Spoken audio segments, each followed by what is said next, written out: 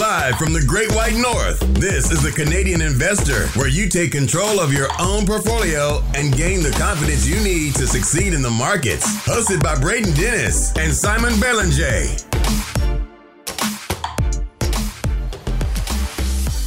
The Canadian Investor Podcast. Today is January 19th, 2022. My name is Braden Dennis, as always joined by Simon Belanger.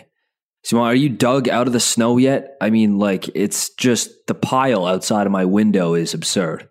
Yeah, we're all good, although we got about 10 centimeters more today in Ottawa. Oh, did you really? Wow. Yeah, okay. And they hadn't finished even plowing from the other snowstorm, so I think the city guys will have quite a bit of work on their hand for the foreseeable future. It is truly, like the intro suggests, the Great White North, the Canadian Investor Podcast. All right, so usually on this show, we save earnings releases and news and acquisition alerts for the Thursday morning release.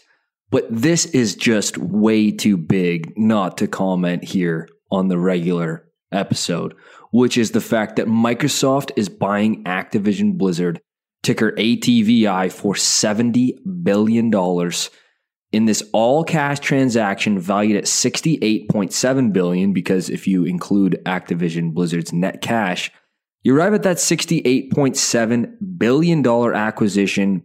You texted me yesterday morning, bright and early when it was announced, all caps going, wow.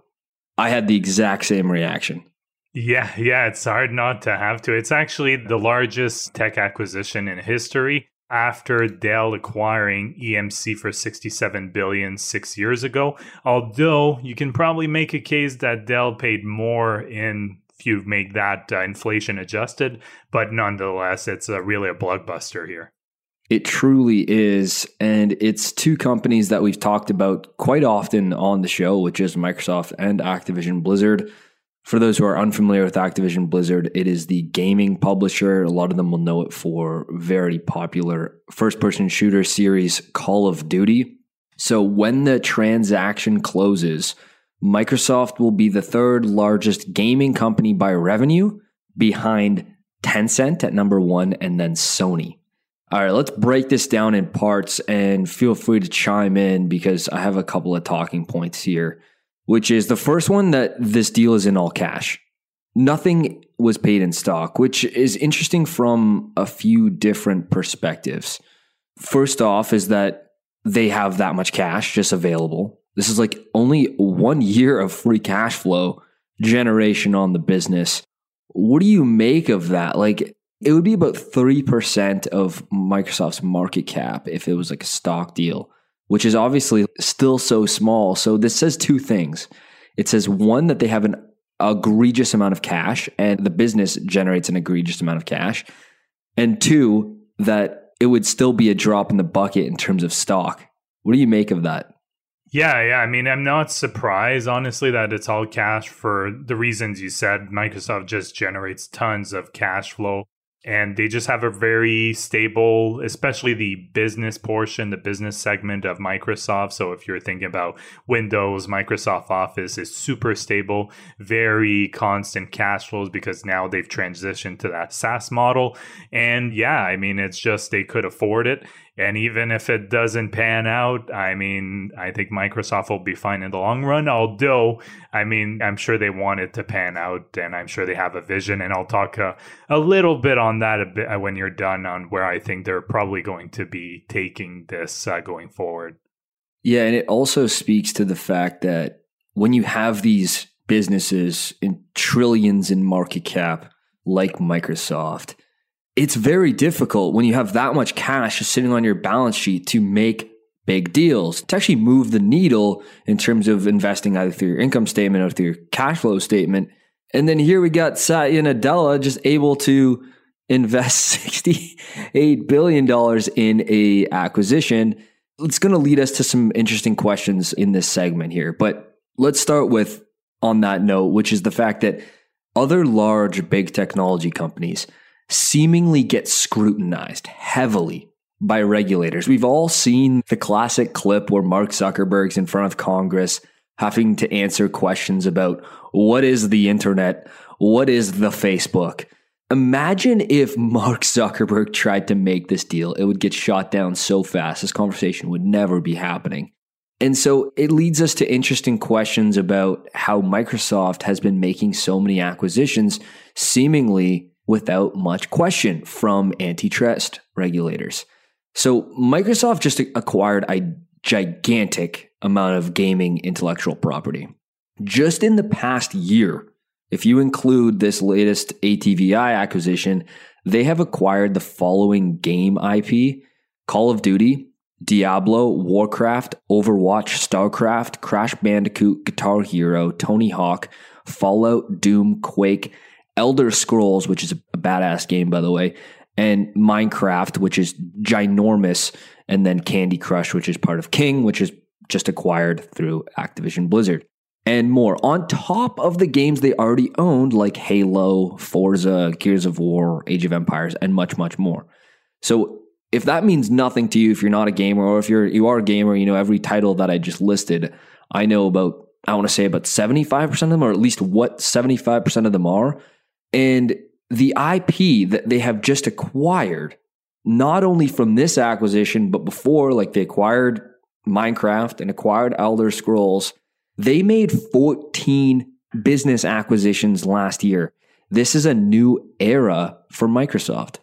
Yeah, and I maybe it's because there's been less controversy over Microsoft's business, at least in recent years. I think that might be it, where you have a Facebook where we all know about the privacy issues and them collecting data and so on. You have Apple that almost has a monopoly with, well, a duopoly, I would say, with Google when it comes to your smartphones, right? It's either Android or Apple iOS, and they have their app store. It is important to note that Samsung owns that hardware.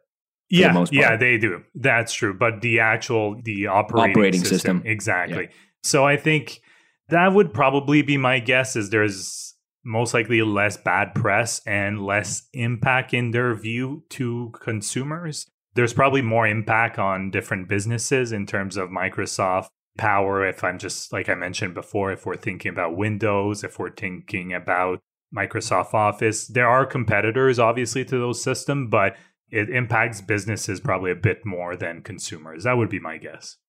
Yeah, and I think that narrative exists. And I think that narrative is questionable because of the fact that it is, like you said, kind of being disguised as this B2B business. And a lot of it is, right? Like their bread and butter is that commercial cloud business, the commercial cloud segment, which includes Azure, includes Microsoft Office 365, these big B2B subscriptions. I get that. But then also, like Windows is a B2C, LinkedIn is B2C, Xbox is B2C. The list goes on and on. Like even Outlook and their Microsoft Office suite is still B2C in many, many ways. So I think it's been quietly labeled as a B2B company and been able to do whatever they want. But I don't know how much longer that goes on. Yeah, no, exactly. I think it's probably just a perception from regulators, but clearly, like you mentioned, they have a lot of B2C, nothing new for Microsoft. So I mean, it's just very interesting how they view it. That's for sure. You brought up that good point by saying that, because if you saw Google or Facebook or Apple making this acquisition, I'm not sure regulators would let it go through. Yeah, it's very interesting. I've been chewing on it for the last 48 hours about like, why is that? And I came to the conclusion that Nancy Pelosi must own a bunch of Microsoft stock. Oh boy, of course. You have to get political, huh? Of course. Here is the part from an antitrust perspective questions that we have. Because so right now the stock is trading below what the deal closes at. So there's some arbitrage based on, will the deal go through, yes or no? Now, it might get icky if the regulators dive into the Xbox and owning that hardware ecosystem. Because this is where things do get icky in terms of them being able to decide which platform the IP is distributed on. And that's where the antitrust question should come in. If they're going down the correct path, I'm not in lawmaking, but if they're going down the correct path, it's around the distribution and the fact that they own the Xbox. So the CEO of ATVI, Bobby Kotick, who has been in hot water for many reasons over the past year, and their stock has suffered as a big reason for that. He will continue to serve CEO. Once the deal closes, it will report to Phil Spencer, the CEO of Microsoft Gaming. So yeah, I mean, there's a lot to unpack here. Yeah, exactly. It's a big deal. And for me, I mean, you did a great breakdown of the deal and the franchises, obviously, that they're acquiring. Personally, the one I've played the most, before I give my a bit of a different take on this deal, is the Diablo franchise. Did you play some Diablo? Yeah, specifically when I was younger, Diablo 2, and I'm playing when I have, a half hour here and there. Sometimes I'll play a little bit because they came out with Diablo 2 Resurrected, I think. It's like a remake of it. Yeah, exactly. With basically the same game, but nicer graphics, because I didn't like the third installment, but they're working on the fourth one. But personal preference aside, for me, this is really Microsoft saying that they're betting big on the metaverse like Facebook or Meta is doing. I know I'm not the only one having this take, but I'll give a little bit more context to this. So obviously, this comes after Facebook changed its corporate name to Meta last year, when Zuckerberg also had been talking about the metaverse for some time. He's been talking about that for at least a couple of years now, right? Yeah, especially when he went big in with Oculus. Yeah, exactly. And now with the acquisition, it's clear that big tech is taking notice, and Microsoft is trying to position itself into the metaverse here. And the reason I'm saying metaverse is because people might think, well, all the games you're talking about, what does it have to do with metaverse? Well, I did a little bit of digging here, and people might not know, but Fortnite, the very popular game, is a great example of the potential, because Travis Scott, did you know he did a concert in Fortnite in 2020? I didn't know, and I actually looked at it on YouTube yesterday when I was doing research. And the actual concert within the game drew 45 million viewers. But the YouTube video that I watched, the official one, had 178 million views. Oh, my goodness. Yeah. And you're essentially watching someone, like you're watching Travis Scott in the game, his avatar, like singing a concert. The potential that it could have here, that these type of events, I'm just taking this one, but they could monetize people wanting to have a special avatar to be close to it, or be able to be featured on the stage with them for a cost. Like there's all these different kinds of possibilities. And this goes down like the NFT rabbit hole as well, right? Like some interesting conversations come up there. Yeah, exactly. And the most fascinating part for me is the battle of the metaverse, how it will pan out. Not only the one that we're starting to see here with Microsoft and Meta, and I'm sure Google will probably enter this space as well. Apple, I'm sure we'll see some moves made by big tech, not only these two players, but more of them, but also whether, like you just mentioned, if it'll be a more centralized version of the metaverse or a decentralized metaverse. And I think that's one of the biggest questions. Obviously, centralized would be represented by big tech here, but decentralized application built on programmable blockchains like Ethereum, for example, could be the competitor. People might think there's no way something decentralized could compete with big tech. And I would say don't be so sure, especially if the decentralized games offer a plan. Like you remember when we had discussed Decentraland, for example, or if they go for a model that's a play and get paid model. Play to earn, right? Play to earn. There you go. I was looking for the term. If it's a play to earn model, I mean, it could entice a lot of people going to that decentralized platform instead of the centralized version. Obviously, Facebook, Microsoft, and all other big techs, they could try and get a model where people could still play to earn as well. But it's just fascinating to see how quickly this is evolving and seeing the investments being made in this space. Like, let's not forget, it's a $70 billion investment. And I don't think Microsoft would be making that bet if they didn't think that there's a lot of opportunity in the metaverse in the future. Yeah, I think that that's a reasonable take. And let's just think of that aside, how big gaming is becoming. I saw some stats because of the acquisition. I'm digging in. Microsoft was providing some stats. They estimate that 3 billion people play video games on planet Earth. And it's like, it is the fastest growing form of entertainment in the world right now is gaming. And it seems so strange to me. Maybe it's anecdotal because I don't play any video games anymore, but I'm not a good sample size for what is actually happening. It is the largest, fastest growing form of entertainment in the world right now. And Microsoft already owns a huge piece of gaming, and now they own more. Yeah, and let's not forget a little company called Amazon too, and the fact that they have Twitch. Twitch is extremely popular with gamers. I mean, there's gamers that make six figures just playing video games and streaming it. I know there's poker even players. Even seven figures. Yeah, 6-7 figures. Like, people make a living doing that. And I think we should not underestimate Amazon here. I would not be surprised. Like, they made a move with Amazon Prime Video, right? They invested a lot in the content. I wouldn't be surprised if they invest a lot in gaming as well in the next couple of years. Yeah. Side note with Amazon is they just gave a hard date in September for the Lord of the Rings series on Prime. And dude, I'm going to watch the crap out of that. Like, I love Lord of the Rings, so I'm pumped for that. Question for you. Does your girlfriend like it? Victoria hates it. Dude, I don't know if I'm going to be able to get her to sit down and watch Lord of the Rings with me, but I don't care. Same for me. Me and my buddies will get together and like drink beers and watch it, and it'll be amazing. Yeah, no, I saw that too. That the trailer is like a big tease. You don't see anything. I watched it. I'm like, nothing, this sucks. And I'm pumped regardless. Moving on to a completely different topic. A couple weeks ago, I talked about pensions and I talked about DB pension plan, and I said that I would talk about defined contribution pension plan and what they are. So I know a lot of people are on these type of pensions, so it'll be good to just wrap your head around how it works. And there's definitely an investment component to it. I know, Braden, you'll be interested in chiming in for that part as well.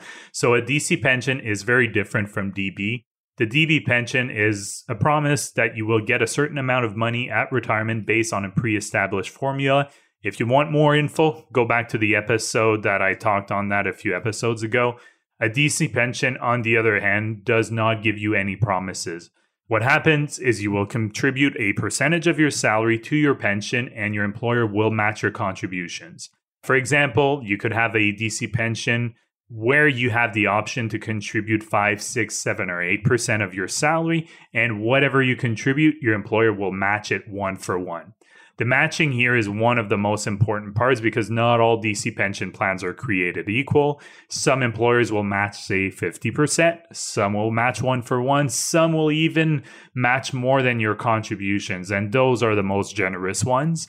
Some might match to a certain level, so they might cap it. So they might match up to $5,000, and then after that, they don't match anything.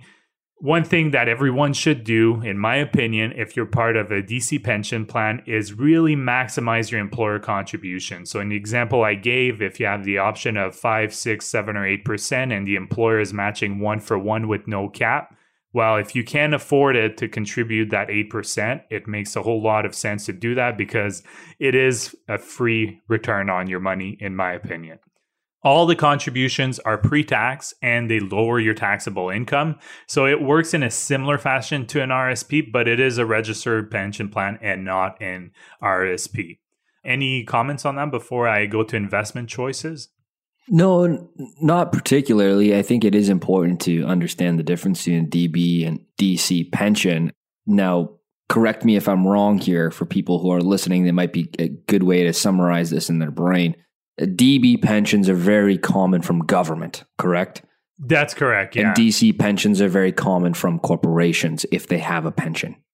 That's it, exactly. So in the private sector, you'll see a lot more DC pensions. In the past, you saw a lot of DB pension, but that reason that I mentioned, it's a promise to pay you based on a formula. The issue with that for corporation is that it's a liability. Right. So that's the biggest issue. Whereas when they provide the money to you upfront, then they're done. There's no longer liability. So that's why a lot of corporations are switching over to defined contribution plans. So now the fun part is you actually have investment choices. So obviously I say the fun part because if you're listening to this podcast, it means that you at least are interested in investing. So The money that you and your employer contribute will go to an individual investment account. And there you'll have usually anywhere from one investment choice up to 20. Most plans will actually range from 5 to 15 choices. Usually you'll have one choice that will be a target date fund.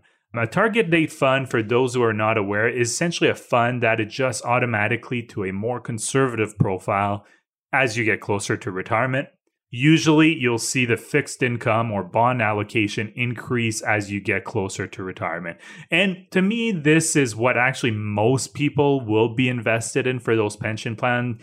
That's what the data shows. The reason for that is a lot of people are not interested in investing, and we're obviously trying to change that with the podcast here.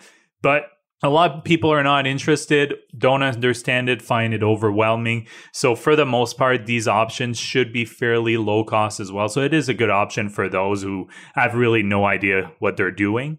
The other choices will be aimed at those who want a more hands-on approach. And it's probably where most of our listeners to this podcast would fall into. The funds that will be available. So you have a list of funds, like I said, usually around 5, 10, 15. And they are institutional grade. So some might be actively managed, some might be index funds like an S&P 500 index fund or even an S&P TSX index fund.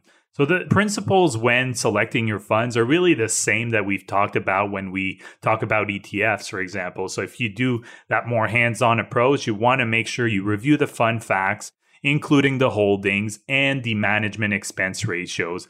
And one thing that's important here is that if you find that the fund selection is really not good or the fees are high, make sure you let your employer know. Usually going to your HR department will be a good start because typically they will be the ones that will manage the pension plan. But that is somewhere you could go because what tends to happen is these pension plans are with large insurers, and the insurers will give the employer a selection of, say, like 200 funds that they can pick from and offer their members. But if they gave those 200 funds first, there'd be tons of overlapping fund. Second, it would confuse a lot of people. It would just be too many choices for the average person. So that's why employers will tend to select about 5 to 15 from that selection. But there's usually some flexibility for them to change it if there's a willingness on their part to do so. Yeah, it is a good thing to bring up the fees here because unfortunately, sometimes you get funneled into these high fee S&P 500 index funds. It's like, why am I paying 0.5% management expense on something I can get from Vanguard for 5 basis points, like 0.05%? So that part is frustrating. The part that you basically do it anyways is the fact that there's the matching. And so you kind of, you go, okay, the fees suck, but they're matching it. And that's more important than the 45 basis points that I paid in fees when I could have done it more efficiently on my own. That's just kind of the unfortunate reality of that, I would say. But my recommendation here is to not get too cute with it because I've seen what these pages look like. They're like online portals and you go in there, you're like, okay, I want to do 50% of my portfolio in the S&P 500 and 25% in a real estate index fund. Like, there'll be all these kind of portfolio allocation decisions. Again, don't get too cute with it because a lot of them will be fairly similar. And if you go like fully just in the S&P 500, that makes complete sense to me personally. Yeah, and exactly. And like I mentioned, there should be some low cost options. Like the ones with my employer, there are some options under 10 basis points that are index funds, nice. Like S&P 500. So there are options out there that are very similar and actually oftentimes like slightly lower than the ETFs that you can find. So if you're seeing something that's 1%, if you're seeing something that's 1%, that's high. And I would definitely... Personally, I would stay away from that because 1% is quite high. But at least if you have the option of going to something lower, definitely look at the lower fee option if all other things are equal. Yeah, like if there's an S&P 500 that they're offering for 10 basis points or 0.1%, that's the same thing, by the way. And then they're offering something that's like 80 basis points or 0.8%, and it's like some cutesy specific type of fund, just don't bother. Just do the S&P for cheaper. You probably get better returns long term. Let's switch gears to the late, great Lou Simpson. Rest in peace. So in 1979, Geico was looking for someone to run its investment portfolio. It's an important job in an insurance business because you have to run the float. The float, for those who are unfamiliar with insurance, is the money the insurance company gets to hold on to between the time customers pay premiums and they have to pay out their customers when they make claims on their insurance policy. This is the beauty of the insurance business and the reason that Warren Buffett likes insurance so much and a big part of Berkshire's success. So part of the hiring process for Lou Simpson included an interview with some guy we all know named Warren Buffett. After 4 hours, they sat down for 4 hours, Warren Buffett and Lou Simpson, and Buffett recommended that Geico CEO hire him immediately. So Lou Simpson very recently passed away on January 8th at the age of 85, so just a few weeks ago. I found a summary online of Lou Simpson's investment approach that he wrote, and it is awesome. When he passed away, many people were sharing not only how good an investor he was, but also describing how awesome of a person and kind he was. And I found that those things shined through more often than even how good of an investor he was, and that's what he was famous for. And so it's just an important little tidbit on your legacy and reputation as well. So anyways, I found this approach that he wrote about describing his investment approach, and some of it I've summarized and some of it I've shortened so that I'm not sitting here reading it off for the next hour. But the first thing that he wrote is called Think Independently. He said, "Be skeptical of conventional wisdom and avoid waves of irrational behavior. It leads to excessive stock prices and losses. Don't ignore unpopular companies. These present the greatest opportunities." This is a theme we've talked about a lot. And it's kind of like, look where people are overly pessimistic, and then also look at things where people are overly optimistic and figure out if there's some reason for that you could take advantage of it, especially if it's the industry you work in. I personally think, like, if you are an expert on some business because maybe you work in it. Say you work in like oil and you could have known the price of oil. I mean, it's impossible to know, but like you had an inside track on how these companies are worth a lot of money. Let's look at like some high quality ones like CNQ or like Suncor. A lot of people who work there are just like, these companies are worth way more than they're trading for. And now they're making lots of money on that. So that's just a random example. But the point here is to think independently. Pay only a reasonable price, even for an excellent business. Even the world's greatest business is not a good investment if the price is too high. Now, this is very relevant right now, Simon, because let's look at ones that are easy to dunk on right now. I'm not going to comment on the business, but like Peloton. It just went to prices last year. Like, momentum's a hell of a drug. Traders were getting into it. I think it had this retail frenzy around people who really like the product as well and are buying it at any price. Even if the company is great, when you pay a ridiculous price, it doesn't matter. Your returns suck. We were just talking about Microsoft. Let's use Microsoft as an example. If you bought Microsoft shares at the peak of the dot-com bubble, you had a negative return if you held shares all the way until October of 2016. 16 years of waiting. And obviously, it was an excellent business. And you paid an unreasonable price. Number 3, invest for the long term. So I'm going to read here something from the summary because I thought it was particularly interesting. Attempting to guess short-term swings in individual stocks, the stock market, or the economy is not likely to produce consistently good results. Short-term developments are too unpredictable. On the other hand, shares of quality companies run for the shareholders stand an excellent chance of providing above average return to investors over the long term. So he's basically saying, if you're doing this for a long time, 1, don't worry about short-term developments, and 2, they're random and impossible to predict. So spending another second worrying about it is silly. Just look at good companies and hold them for a long term, especially ones that are capable of producing above average returns. And last one here, which is do not diversify excessively. Quote, we concentrate our holdings in a few companies. So he says that they concentrate aggressively into companies that meet their investment criteria. When they think they have found a good idea, they make a large commitment. So it speaks to a very common school of thought, especially around the Berkshire crowd, which is do not diversify.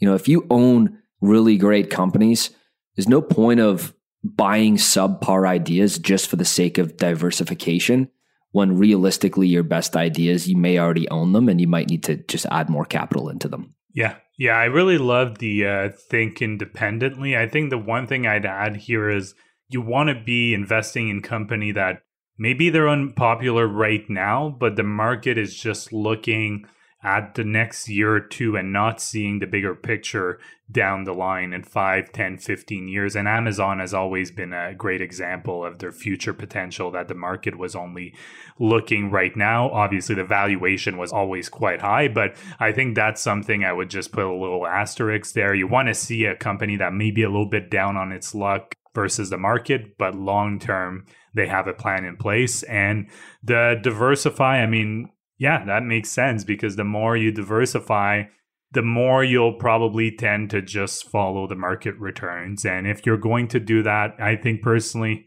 there's some very good options that don't require a lot of work that will give you that diversification without having to think about it. Yeah, like Simon, if you ever catch me owning more than like 40 stocks in my portfolio, you sit me down, you press sell on everything I own, and you buy me an index fund, and I won't look at my portfolio ever again. That's how I think about this stuff. Because if I'm putting the time into managing my portfolio, I can't be aggressively overly diversified. It kind of defeats the whole purpose, because I could so easily buy an S&P 500 fund for dirt cheap and do absolutely nothing. That's probably a good option for many people. Yeah, exactly. And we've talked about it time and time again, and I'm sure we will. Comes up a lot in our mailbag questions, but there's nothing wrong with owning an index fund. There's nothing wrong with owning just stocks, and there's nothing wrong with a combination of both. Anything else on that, or do you want to move over to the next segment? Before we move to the last segment, I do want to double click on that think independently thing, because it is so important, because it's extremely easy to fall into groupthink, especially if you manage money professionally. You'll fall into groupthink with the people you work with typically. The fund managers talk about this all the time, and it's a really difficult dynamic in your office to have independent thinking and actually drive good alpha for the fund, because you have this groupthink mentality. And especially right now, there's a lot of crowded trades, there's a lot of crowded names.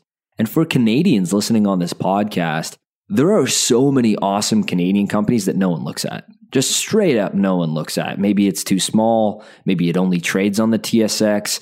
Maybe they only do business in Canada, but they're looking to expand globally. These are just random examples, but I have found some of the best returns on things that no one's looking at, just trading on the TSX for dirt cheap. And so I think that that's particularly relevant to our listeners.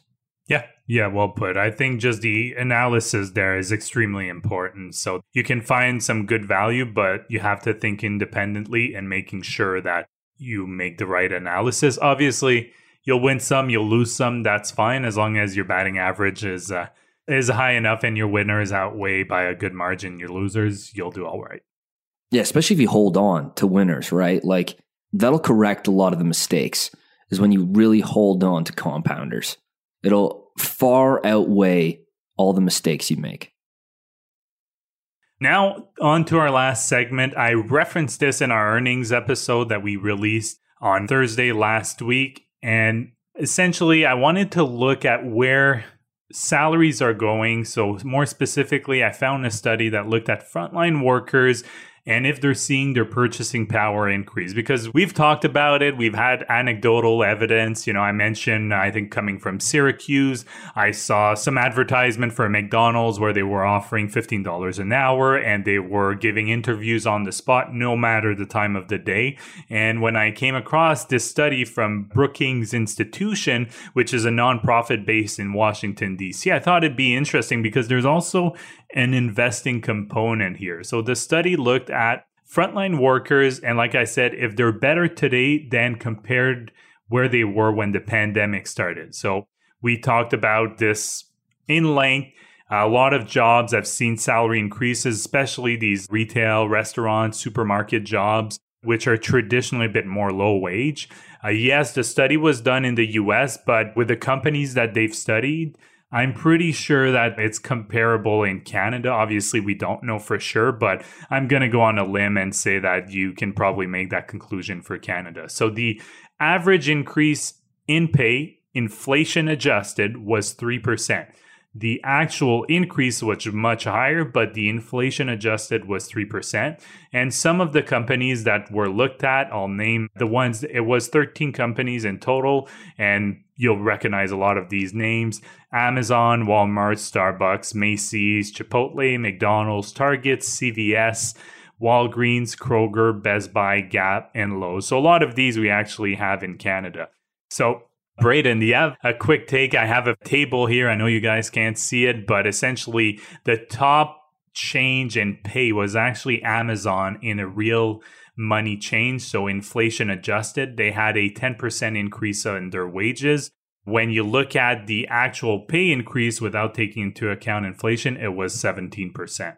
Yeah, I'm seeing nominal change for Amazon and Walmart both at 17%. So that's the same. And like on real change, they're basically the same as well.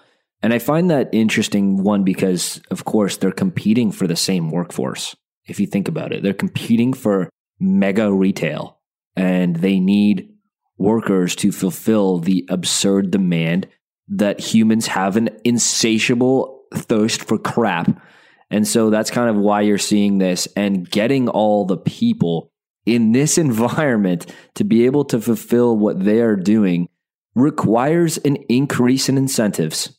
And you follow the demand, you follow the incentives, and it makes a lot of sense. Like, honestly, it really does.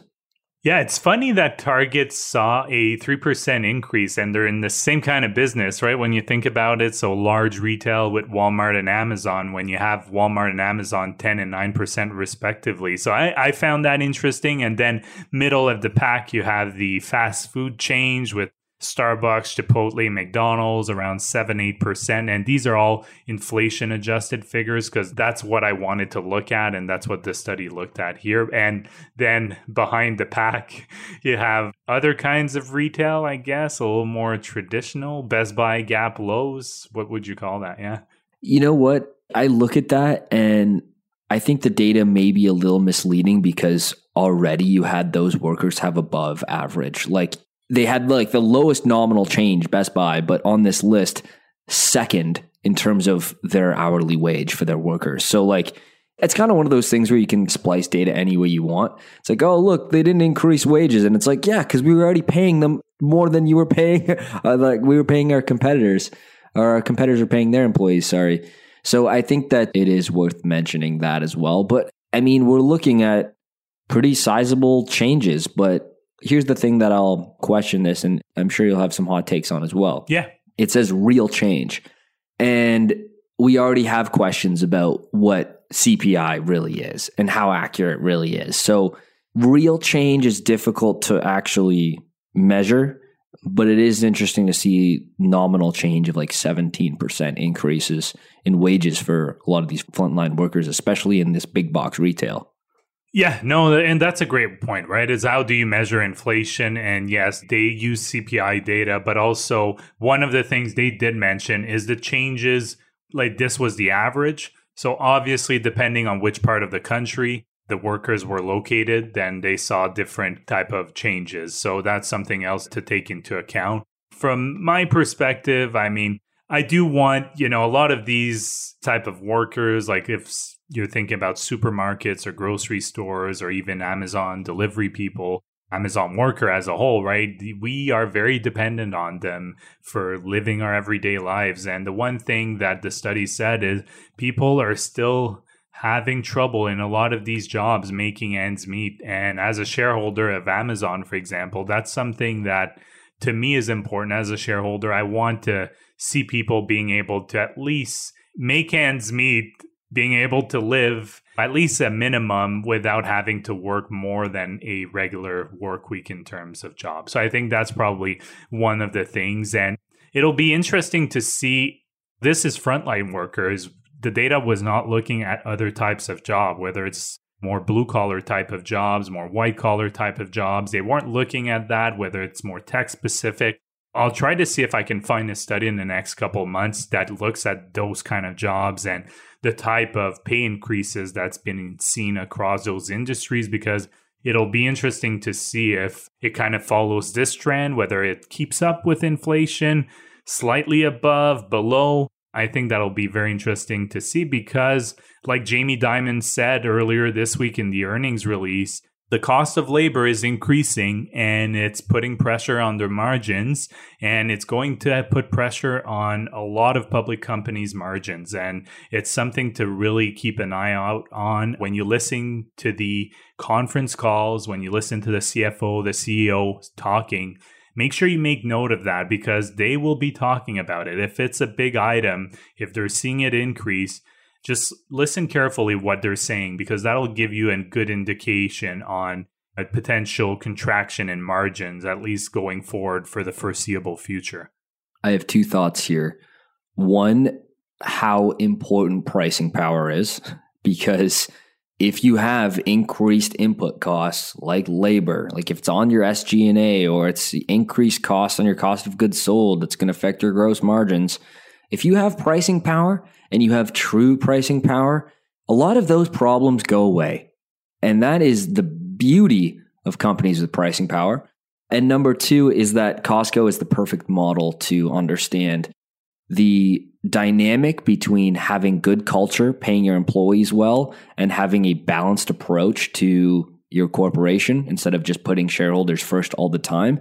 Shareholders can get massively rewarded, aka Costco, check out Costco, and have the perfect balance between stakeholders, employees, shareholders, everyone. And I think that that's an important piece to remember. No, Costco is such a great example there because when I got out of university, the job market wasn't what it is today, where a lot of the power was in people's hand. Companies are looking for labor and so on. And Costco was actually someplace I thought about working because they offered pretty good pay, good benefits. It made a whole lot of sense. It probably wouldn't have been my forever job, but as a job coming out of university, I definitely thought about it. I ended up getting a job elsewhere, but it's something that I came across. And the last thing is I mentioned Jamie Dimon, but you know who doesn't really have pricing power? Banks. Banks Nope. Don't. And Jamie Dimon made that very clear. Maybe not on net interest margins, but they do in other ways, I think. They do, but it's not as clear as other businesses. And I think they don't have as much of a margin for increasing prices or fees as you would have in other types of companies. So I don't think personally they do have a lot of pricing power because, yes, it can be a bit of a pain if you're a client at traditional savings and loans type of banks. But as a customer, you can always change. Obviously, there's all different kind of banks, and I'm not going to get into that. There's investments banks and all that, and I'm sure they have different kind of pricing power. But in my view, banks typically don't have great pricing power. And I mean, Jamie Dimon said that the increase in wages will hit definitely their bottom line. He was pretty direct about that. Yeah, fair enough. I would say they have some pricing power, but they don't have like true pricing power. The type of pricing power that gets me excited. Speaking of pricing power, before we wrap this up, Netflix has unbelievable pricing power. And you guys know on this podcast, I am first to call myself out when I'm just blatantly wrong about stuff. I was blatantly wrong about Netflix's pricing power. I thought customers would be so much more price sensitive when they continue to increase at far and above inflation per annum on their subscription for their different packages to be a Netflix subscriber. I was just flat out wrong. Dude, customers will keep their subscription no matter what. Like, churn on this subscription has nothing to do with price. I'm pretty convinced of that at this point. Yeah. Yeah, no, I mean, I think I wasn't at the same point that you were, but I thought there'd be a limit to the amount of increases they could do for sure. I won't hide it. I for sure didn't think they could increase as much as they did. And I think one of the reasons that they're able to do so is they have really good content. They've really That's a stretch. Well, they have a lot of content. They have a lot of content, and you'll find good content for what you like amongst everything. Right. I think that's probably a better thing. I'm sure everyone has at least one or two shows where you're keeping your subscription for basically those two shows or those two movies. And I think the other thing too is people will share the most expensive subscription with maybe one or two family members. And if they cancel, then they have to let that other family member know. And that sometimes will not fly quite well. So I know I'm in that boat. So. The group chat will get stirred up immediatly on the fam. We need to just kind of charge for, like, you know, the extra people using it because we're the ones paying it. Yeah, there's got to be some like cost splitting mechanism there in Netflix. This is so off topic. We're here at the end of the show, but I just watched the Korean film Parasite on Netflix. Have you seen that? This thing cleaned up at the Oscars. I finally watched it this weekend with my girlfriend, and I loved it. I heard of it. I saw the trailer. We definitely want to watch it right now. We're on Yellowstone, and we just finished season 3. So anyone listening to this, first of all, don't tweet me to tell me what happens for season 4 because it's like the that would be sadistic to do that. Oh, it's the biggest cliffhanger ever. And last night we watched the last episode, and I was like, we have to watch it. Victoria's like, no, it's 2 hours. Like, it's already close to 10. So we're going to watch that tonight. But I definitely heard of it, and Korea's done some pretty good movie. I remember one I watched like 15 years ago when I was in Taiwan. My roommate over there was like, oh, you should watch this movie. And it was this kind of a horror movie, but I understood half of it, and it was still really good because it was just like Korean with Chinese subtitles. So I knew a little bit of Chinese, so I tried to read as it was going. You knew enough Mandarin to do Chinese subtitles for a Korean movie?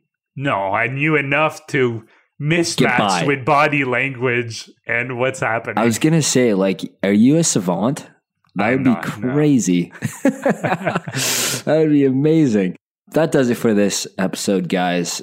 Thanks so much for listening. We appreciate you. We are on the road to doubling our audience this year. It's a stretch goal for Simone and I, but I think we can do it. All right, guys. We really appreciate you, though, for real. If you have not given the podcast a rating, share it with a friend. Really appreciate you do that. If you're looking for good data, high quality data and tools for self-directed investors, I built Stratosphere for you. It is my baby of a company. I really appreciate you check it out at stratosphereinvesting.com. And that is the easiest way to actually engage with Simone and I too on the community forum. So if you ever want to ask us questions, that's a good spot to go at stratosphereinvesting.com. You can sign up completely for free. We'll see you in a few days. Peace. The Canadian Investor Podcast should not be taken as investment or financial advice. Braden and Simone may own securities or assets mentioned on this podcast. Always make sure to do your own research and due diligence before making investment or financial decisions.